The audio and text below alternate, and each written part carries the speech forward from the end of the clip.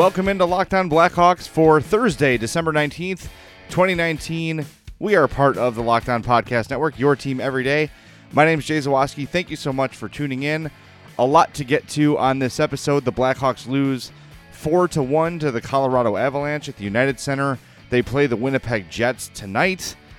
Brent Seabrook was a healthy scratch. There's a whole lot to get to in this episode. We're also going to preview tonight's matchup against the Winnipeg Jets. Before we get started, want to give you the voicemail line, 708-653-0572, the Twitter account at LO_Blackhawks, and the email address lockedonblackhawks@gmail.com. So, Hawks lose 4-1, and, you know, as we've talked about this team all season long, it's been a roller coaster. It's a word I've used a lot this season to describe the team. And this loss, I don't know how to put this, but it's just a loss. They played a team that was better than them, and the better team won. And while that's hard to swallow, right? It's hard to accept another 2 points gone the other way to another team. The Avalanche are just better. And I think the Hawks played a solid game last night. I think the game was closer than the score indicated. Yes, early on, the Hawks gave a bunch of odd man rushes up, which is never good. You never want that to happen, obviously. But as the game went on, the Hawks closed the gap a little bit. Corey Crawford was really good to start. I think that first goal he'd probably want back. But he more than made up for a soft goal with 5 or 6 or 7 incredible saves throughout the game. You saw Jonathan Toews working his ass off. You saw Brandon Saad working hard. I think Alex Nylander played really well. Yeah, there were some head-scratching decisions, which he's going to do every game or every shift, but the effort was there from him. DeBrincat was good. Duncan Keith had like 10 shot attempts. So the Hawks played well. And by the way, how nice is it to have Duncan Keith back? God, the defense just looks so much more stable with him there. But I'm not going to get all fired up about this loss. I'm just not. The Avalanche are, in my opinion, the best team in the Western Conference. And for them to come in and beat a bottom-feeding team like the Blackhawks, especially when they're not at 100%, is expected. This is sort of the outcome that should have happened, right? But this is where we are with the Blackhawks. This is the kind of team they are. And as frustrating as it can be, did anyone really believe that the Blackhawks should have won this game going into the game last night? Did you say, I think the Hawks really have a chance. They're the favorites in this game? Nope, they're not. I think they played Colorado about as well as they could. There were no glaring, obvious errors. There were no big mistakes. The better team won. The Avalanche are 22-9-3. The Blackhawks are 13-16-6. And a 3-1 final is probably what you get. Yep, the Avalanche scored a fourth goal on the empty net, but it was basically a 3-1 game. They also, the Hawks, should have had a penalty when Alex DeBrincat was hit. And I know people are going to ask me about this because of the Dennis Gilbert situation a couple weeks ago. There was a difference between the hit tonight that Girard put on DeBrincat, which was clearly dirty, clearly with an intent to injure. Anytime that happens, feel free to unload on that guy. You saw Kirby Dach go after him. You saw Eric Gustafsson go after him. He got the penalty of all people. I have no problem with that. When there's a dirty intent to injure play, I don't mind making a statement saying that will not be tolerated. But that Dennis Gilbert play a couple weeks ago was different. Alex DeBrincat got hit hard, but it was a clean hit. Thinking back on it, I believe it was a clean hit. If it wasn't clean, it was an unintentionally dirty hit. What Girard did last night was 100% dirty, and I'd be surprised if there's not a suspension or a fine handed out after that hit. DeBrincat got the shot off. There was a 1 second, 2 second. Girard shoved him while he was off balance into the boards. And it's a miracle Alex DeBrincat is not seriously hurt after that hit.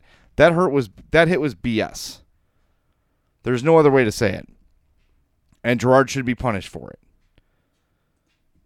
It's just, But the game itself, I want to know from you guys. You always know how to get in touch. Did this game really get on your nerves? They're just a better team. They're just a better team. That's all there is to it. Here's what Jeremy Colliton had to say about the hit. He said, "I didn't like it. I thought it was boarding. It was late, and he was in a dangerous spot. Seems like a boarding call to me." Yeah. I think that's pretty obvious. I think that's clearly what the play was, and I wonder if the league's going to review it. They absolutely should. And if you remember, Girard and DeBrincat dropped the gloves last month. So there was intent there. Girard knew who that was, and he waited for his opportunity to deliver a cheap shot on Alex DeBrincat, and he did it. But not the reason the Hawks lost. A penalty there would have been nice. With just over 6 minutes left in the third period, it would have been nice to have a power play. Instead, the Hawks get called on a penalty. Nothing happens to Girard. And that's 2 minutes where the Hawks don't have an opportunity to score. Maybe they score in that power play. All of a sudden the game's 3-2, and it's a different story. The refs blew that call. It was a dirty play. At worst, it should have been offsetting. Gustafsson knew when he was going into that corner that he was probably going to take a penalty. He knew that. But everyone on that ice and everyone in that building saw what happened and realized it should have been a penalty, and it wasn't. Blown call by the referees. Alex DeBrincat is a star player in this league. His birthday was last night. He turned 22 years old. And you want Samuel Girard, putting him in a dangerous situation that could have seriously injured him. If there's not a review, if there's not a suspension, if I was a Hawks, I would be absolutely furious about it. The other thing I want to get to, Brent Seabrook, the healthy scratch. This is not an unexpected thing. I think before the season began, we all sort of talked about it, said he's probably the seventh defenseman on this team. And I believe that. I liked what I saw from Gilbert. I want Boquist playing. You need Gustafsson's offense in case of the power play. And guess what? His defense wasn't awful last night either. Connor Murphy's playing. You want to make an argument for Olli Maatta being out? Fine. But this is what it's going to be. Brent Seabrook is the seventh best defenseman on this team. Duncan Keith was asked if it's tough to see Seabrook scratched. He said, quote, "Yeah, it is. I thought he had been playing well. When we're in the D zone a long time, we could break down every little play. Tough to pin it on one guy out there when there's five guys." End quote. That's true. And I don't think anyone's completely blaming Brent Seabrook by any means. It's going to be interesting to see how this core reacts to this. And Duncan Keith, another quote later, said we've got to have a little more emotion. It's not going to just turn around. It's not going to just happen. We need to make it happen. We need to get a little pissed off. Yeah, because it doesn't look like Jeremy Colliton's going to be fired anytime soon. So if the pouting is still happening because he's the head coach, they're going to have to get used to it because he's here. They've got to play for the guy that's here. And hopefully they do get a little pissed off. I've seen it from Taves lately. Taves is playing pissed off and it makes a difference. It needs to trickle down to the entire roster.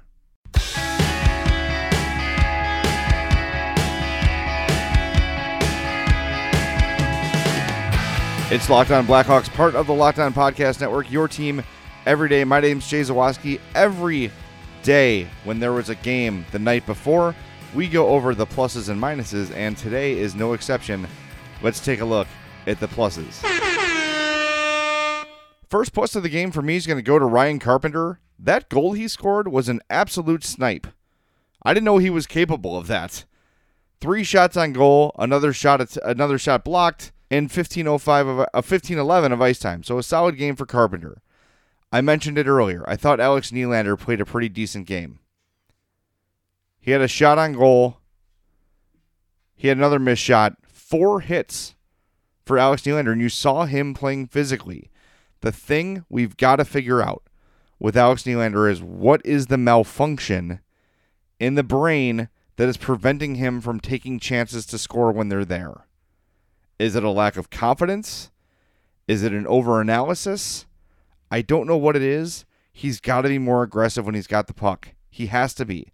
And then there was a moment in the first period where he had the puck near the slot.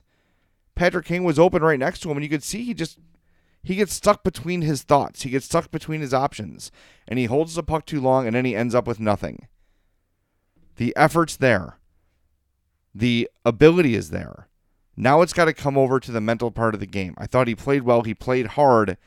We've got to minimize those head-scratching decisions, though, that Alex Nylander seems to make every night. Next positive goes to Duncan Keith. 23-16 in his return to the lineup. 6 shots on goal, 4 more shots blocked. He blocked 2 shots of his own, a takeaway, a hit. Really solid not bounce back, but return game for Duncan Keith. He was a -2. Connor Murphy was a -3. But look, Colorado is a highly skilled, like I said earlier, I believe the best team in the West, maybe the best team in hockey.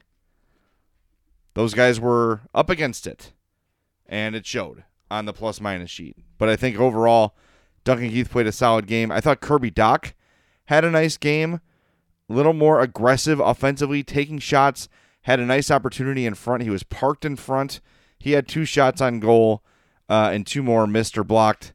So he was a factor. Kirby Dach was a factor. A couple nice plays as well. He played 13:43 last night.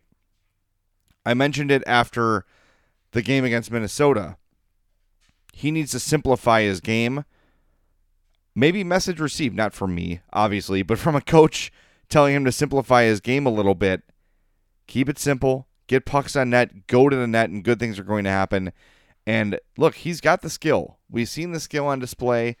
We haven't seen it as consistently as we'd probably like, but tonight was a step forward for Kirby Dach. I thought he played one of his better games of his last little stretch. Still no points. It's been a long time since Kirby Dach has picked up a point. But look, the Hawks have scored, in their last 1, 2, 3, 4, 5 games, they have 4, 5, 6, 7, 8, 9, 10 goals. That's not good. 10 goals in 5 games is not good. For the record, in case you're keeping score at home, they need to score more goals than that. With that in mind, another plus for me goes to Corey Crawford, who, despite giving up a soft goal there in the first period, more than made up for it with some miraculous saves as the game went on. So, solid performance for me from Corey Crawford. Now let's get to the minuses. First minus of the game is going to go to the referees for absolutely blowing that call on Samuel Girard. You can't miss that. That play can't be missed. That hit can't be missed. That's going to be, again, hopefully reviewed by the league. To miss that hit on Alex DeBrincat is really, really sort of inexcusable for the referees to not see that, especially given where it happened on the ice, given what had just happened with him putting a shot on goal. Someone should have had their eyes on those two. Just naturally, from watching the course of the game, someone on the ice had to see that. That hit was late, and it was dangerous. There should be a suspension. Next minus goes to Connor Murphy, -3. That's tough. It's a tough minus, but it's the reality. He was pretty much dominated last night. 2 shots on goal, 2 giveaways. He had 5 hits, leading the team in hits, tied with Erik Gustafsson. So, doing sort of the things you want to see a defenseman do, 4 block shots, but -3, that's no good. Dominic Kubalik is going to get minus 0 shot attempts playing on the top line with Jonathan Toews. That can't happen. You cannot have 0 shot attempts when you're playing on the top line. No shot on goal? Maybe. No shot attempts? Inexcusable. That can't happen. He only played 12:39 in his defense, but he was playing on that top line or second line, however you want to shake it out with Jonathan Toews. He's got to be more effective. And my last minus of the game goes to Dylan Strome. 1 shot on goal, another shot missed. He won 4 and lost 10 faceoffs, 29% on faceoffs last night. He's got to be better. For the faceoff dot, he typically is, but not a strong game at the dot for Dylan Strome. It's Locked On Blackhawks, part of the Locked On Podcast Network, your team every day. Jay Zawaski with you here. We just reviewed last night's 4-1 loss to the Colorado Avalanche. The good news is the Hawks get a chance to redeem themselves tonight in Winnipeg against the Winnipeg Jets, 7 p.m. on NBC Sports Chicago. But before we go behind enemy lines, want to do a special shout-out. Doc Emrick was inducted into the Hall of Fame earlier this week. And, my job in sports media at 670 The Score, I've met a lot of very cool and very interesting people. And people always ask, like, wow, who's the coolest guy, or who's, like, the biggest dick, whatever. Who is, not who has, by the way, for the record.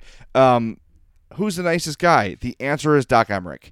He is the most sincere, even-keeled, nice, zero ego guy who just totally understands how lucky and blessed he is to have the life he has and to have the job he has. Doc Emrick, here's a little story about Doc Emrick. When we were in Boston with the Score in 2013 for the Stanley Cup Final, we had him visit us in Chicago earlier that season. They were in town for the broadcast. It was towards the end of the year, but it was still 2-3 months ago. He calls us up and he says, "Hey, I'm running a little early. Can I stop and get you guys some Dunkin' Donuts?" We're like, sure.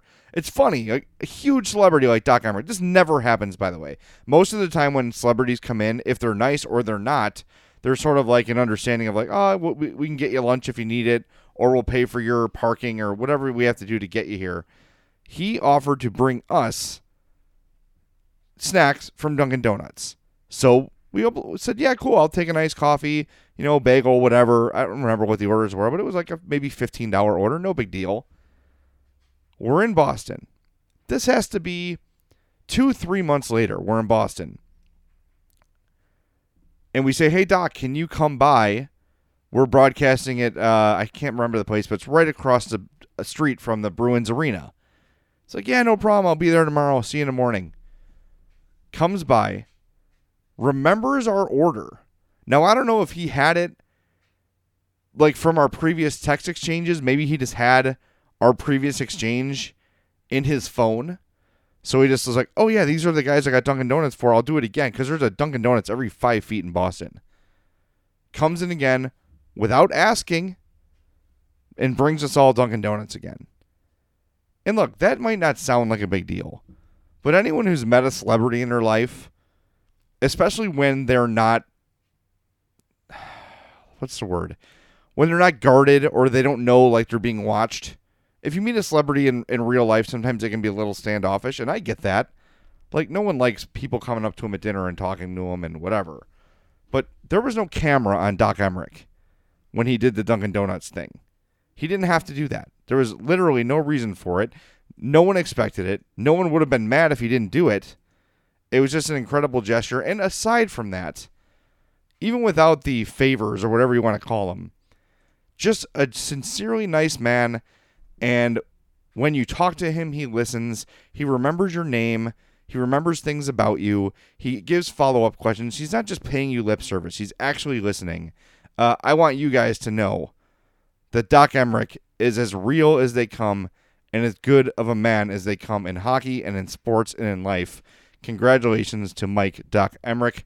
Now let's go behind enemy lines.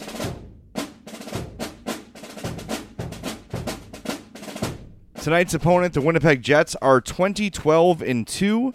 They are 6-3-1 in their last 10. This game is in Winnipeg. The Jets are 10-6-1 at home. They have a +7 goal differential, and their 42 points put them third in the Central Division. Dallas has 42 points as well, but they've played one fewer game. Dallas has the number 1 overall spot. Updating the standings for the Blackhawks. 13, 16-6 for 32 points, -19 goal differential. They are 3-6-1 in their last 10. They are 5-8-3 on the road, and they are now in dead last in the Western Conference. They're a point. They're even with the Anaheim Ducks, but the Ducks have one more win in regulation. They're a point behind the LA Kings and 2 points behind the San Jose Sharks. That said, the top wild card spot is 10 points ahead of them in Dallas with 42.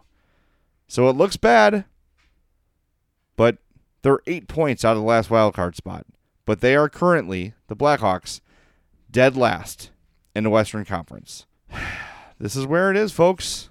This is the reality. Let's look at the possession numbers. In the last 10 games, the Winnipeg Jets are 23rd in Corsi for percentage, 48.04. That's 417 shot attempts for, 451 shot attempts against. The Blackhawks are one spot behind them at 24th, 47.95 Corsi for percentage. That's 444 shot attempts for, 482 against. So the Hawks are shooting more and getting more shots against them as it goes. In the high danger scoring chances category, the Winnipeg Jets in their last 10 games are 27th with a 43.72 high danger chances for percentage, 87 high danger chances for, 112 against. The Blackhawks are 30th in their last 10 games, ahead of only, that's right, the Detroit Red Wings.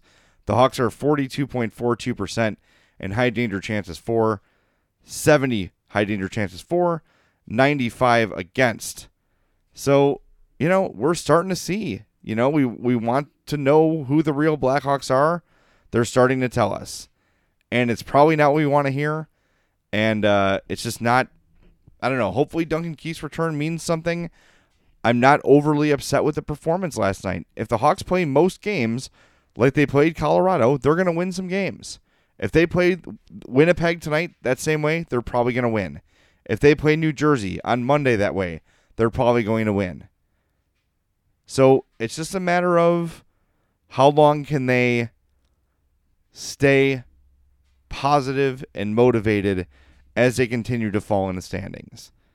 And it's too early for them to be this far down.